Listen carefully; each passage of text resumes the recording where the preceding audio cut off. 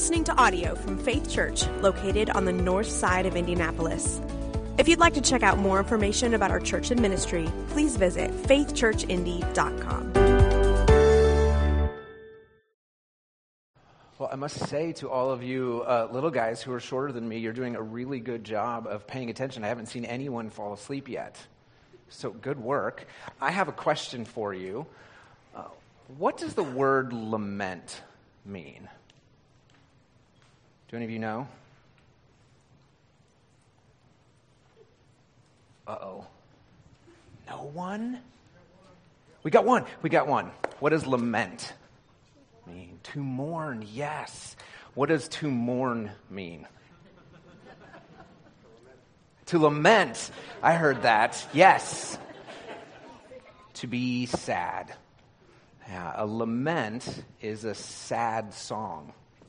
It's a song that's written to help us express feelings of sadness. I think sadness is a really difficult emotion, not just for kids to identify and express, but for adults too, to actually name the feeling of sadness. And as Christians, sometimes to feel okay saying we're sad. I grew up singing songs like "Every Day with Jesus is Sweeter Than the Day Before." And I didn't think it was okay to be sad as a Christian. It meant I wasn't trusting Jesus enough. But there are whole books in the Bible and whole songs. In fact, almost half of the Psalms are laments. They're sad songs, expressing sadness about something that's happened, expressing sadness about sin. The book of Lamentations, which we're just starting to study together as a church, Pastor Jeff is going to lead us through chapter 1 on Sunday. The book of Lamentations is called that because it's 5 lamentations, 5 lament songs. 5 sad songs that the people of Israel would rehearse every year on the anniversary of the destruction of their capital city. Can you imagine what it would feel like if all of Indianapolis were destroyed? If Faith Church was flattened and we had nowhere to live anymore, and there were just a few of us left kind of living in and amongst the rubble, trying to find what food we can. Well, that was the reality for the people of Israel when Jerusalem, the capital city, was destroyed. And that's the kind of trauma that doesn't just go away. That you can't just say, well, God's got a plan. I know it'll come through. It's the kind of trauma, it's the kind of grief that has to be dealt with and expressed and faced head on. And the book of Lamentations, those 5 lament songs, help the people of Israel do that. Every year they would go through these same songs. And there's different voices in the songs. And Pastor Jeff's going to bring this out on Sunday, and we'll keep exploring it in the next couple of Sundays. But today I want to look at just one verse from Lamentations chapter 1. And the person speaking in this verse is Lady Jerusalem, a woman personified as the city, as speaking for the city of Jerusalem in Lamentations chapter 1, verse 12.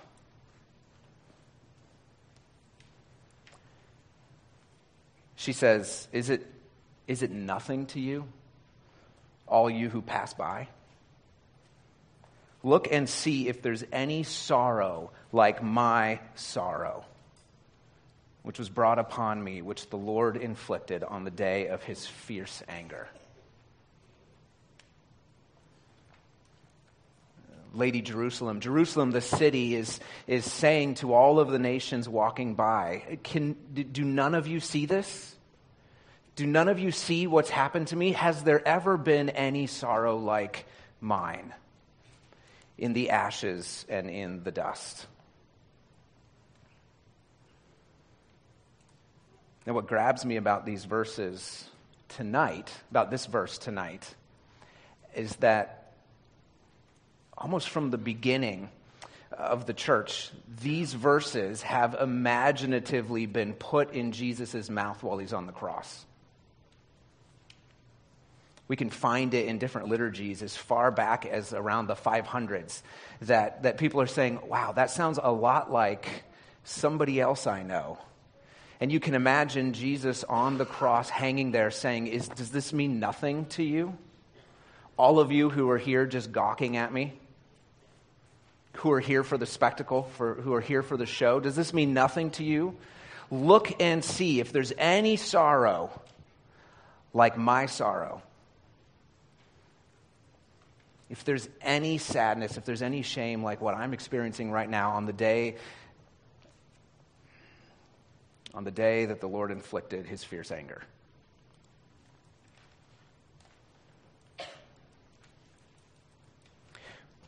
We enter into a season of Lent with this sobering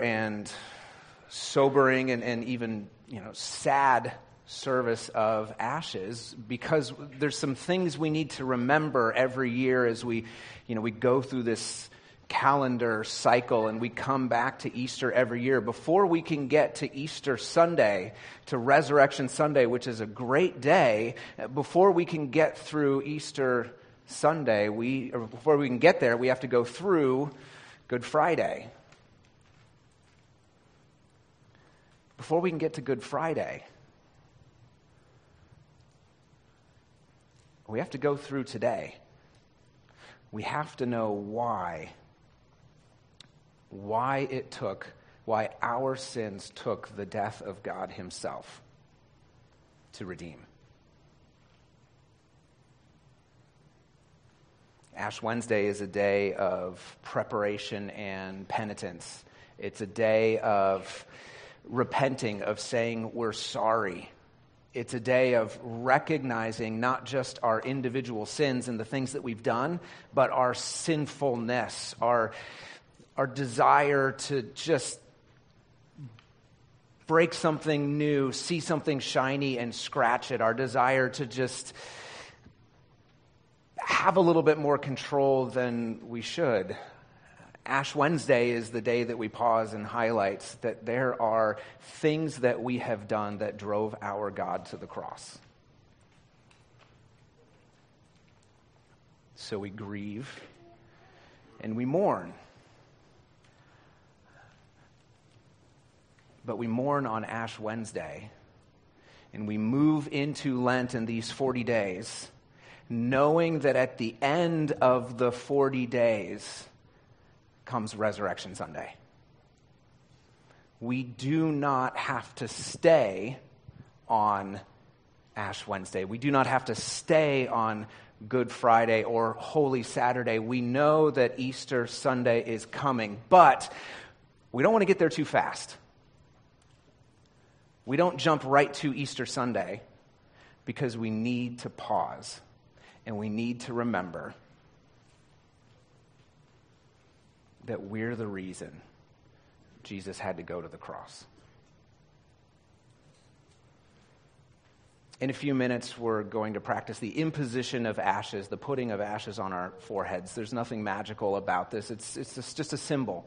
It's a symbol of grief. It's a symbol of repentance, a symbol of saying, I'm sorry, a symbol of recognizing that nothing lasts forever, including me, and there are more important things in life than just whatever is coming across our feeds right now, that there's something worth focusing on this day and in this season as we move into Lent. Kids, you have little palm fronds, and you'll get to bring those up if your family's coming up to do the ashes and trade the palm branch or the palm frond that you have for the ashes. And we'll save them. We'll use them next year as ashes. But after the symbol of our frailty, the symbol of our human condition is placed on our foreheads with the words, remember that you are dust, and to dust you will return. We'll stand up from kneeling at these benches and come over here to where the bread and the cup are waiting for us, to where the symbol of God's grace is waiting for us. We'll move from the symbol of grief to the practice of grace and rejoice that we are not left in our dust. That we are not left crying along with Lady Jerusalem. All of you who walk by, who see my life, don't you see the sorrow? We have a Savior. We have Jesus.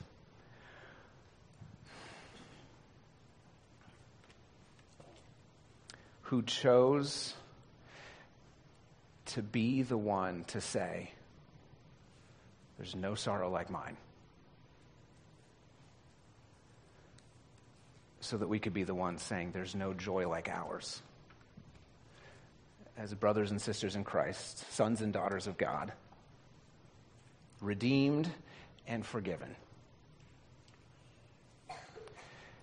Tonight marks the beginning of Lent, a holy Lent, as a period in which we practice a few things together as a church. Before we move to the ashes and to the table, I just want to remind you of a few things that Lent has historically meant for the church. 3 things, actually: prayer, fasting, and love. Kids, if you've got your little bulletin handouts on the back side, there's some places with questions where after you do the ashes and the table, you can think about who you want to pray for, what you want to fast from, and who you want to love. Because as we read in these passages earlier, we saw in Isaiah 58 and in Matthew 6, this is a time for the church as a whole to focus together and say, we are going to spend time in concentrated prayer for something. So you'll need to choose as an individual or as a family, as a small group, as a Sunday school class, who or what are you going to pray for? Maybe you're praying for the church. Maybe you're praying for the whole church, the persecuted church, mission work in specific areas of the world. You're praying for your family, for someone you know and love to come to know Jesus. Whatever you choose to pray for, this is a concentrated period of 40 days of praying, focusing on praying on that one thing. It's also a time in which we fast. We remove something from our lives. It doesn't matter if what you choose to remove from your life is big or small. You may fast from driving and you decide to walk or bike everywhere. That would be big and difficult. Or maybe it's small, you give up chocolate or something like that. That also might be big. I heard a gasp. Because the point isn't how big or small or how difficult the thing seems on the outside. The point is, how deeply has that thing you're giving up wormed its way into your heart and become something that you go to when you just need a little, hit of happiness. Some people give up sweets, sugar, chocolate. Some people give up Netflix. Some people give, I heard another gasp. Some people give up social media. Some people give up their smartphones. Other people give up listening to their favorite political pundits every morning. Other people give up reading the news for Lent. Some people give up makeup. Other people... If that's your reaction, then maybe that's the thing that's grabbing your heart and saying, if you think about it, what's something I couldn't live without? Well, maybe that's what God is calling you to fast from. Fasting doesn't do anything to us other than show us how deeply certain things have wormed their way into our hearts. So we pray for something and we fast from something. But we also love, or traditionally it's been called almsgiving. Acts of charity meaning love. So we specifically choose as a family or as a group to do something over the course of Lent that shows love to our neighbors and to the neighborhood that we're part of. Maybe your office, your physical neighborhood where your house is. Maybe it's your church family or a small group. But we choose somebody or do something that works toward the common good of the people around us. When the church does this as a whole, it can have a huge impact on the area around them. Maybe you give extra time to a ministry or to some good work in your neighborhood. Maybe you just go around to the people who live next to you and learn their names. Maybe it's somebody at school with classmates or somebody in your office or your office as a whole. You just come in and say, I'm going to do something in the course of these 40 days that is just purely unselfish love for the people I spend my life with. So pray, fast, and love. These are the components of a holy Lenten observance.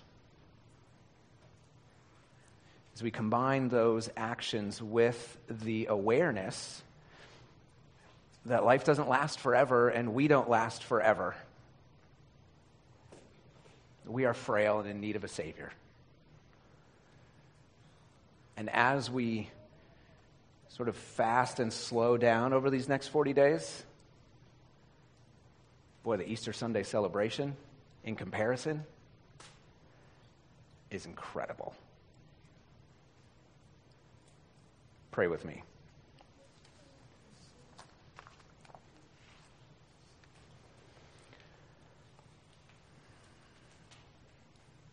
Father, this evening you invite us into an observance of Lent. We recognize, Lord, that Lent, the 40 days, while patterned off of Jesus' 40 days in the wilderness, fasting and focusing on you and preparing for ministry, we recognize that what we are doing in this Lent is something that we have created, that the church has created. It's one of those systems of discipleship that we've created to help us focus on you. So we ask that you would bless our effort and our dedication, our focus and our faith in the next 40 days. We pray that you would give us grace, make us aware of your presence, give us an understanding of what is grabbing our hearts so that we may slowly begin to remove and become aware of it. Give us people to love right around us, and give us dedication and constancy in our prayer. Lord, now as we take the ashes on our foreheads and take communion together, as we contemplate both our grief and your grace, may these outward symbols work an inward reality within us, that we may come to know you more. Even as we say, come quickly, Lord Jesus, on Easter and beyond. In Jesus' name we pray. Amen.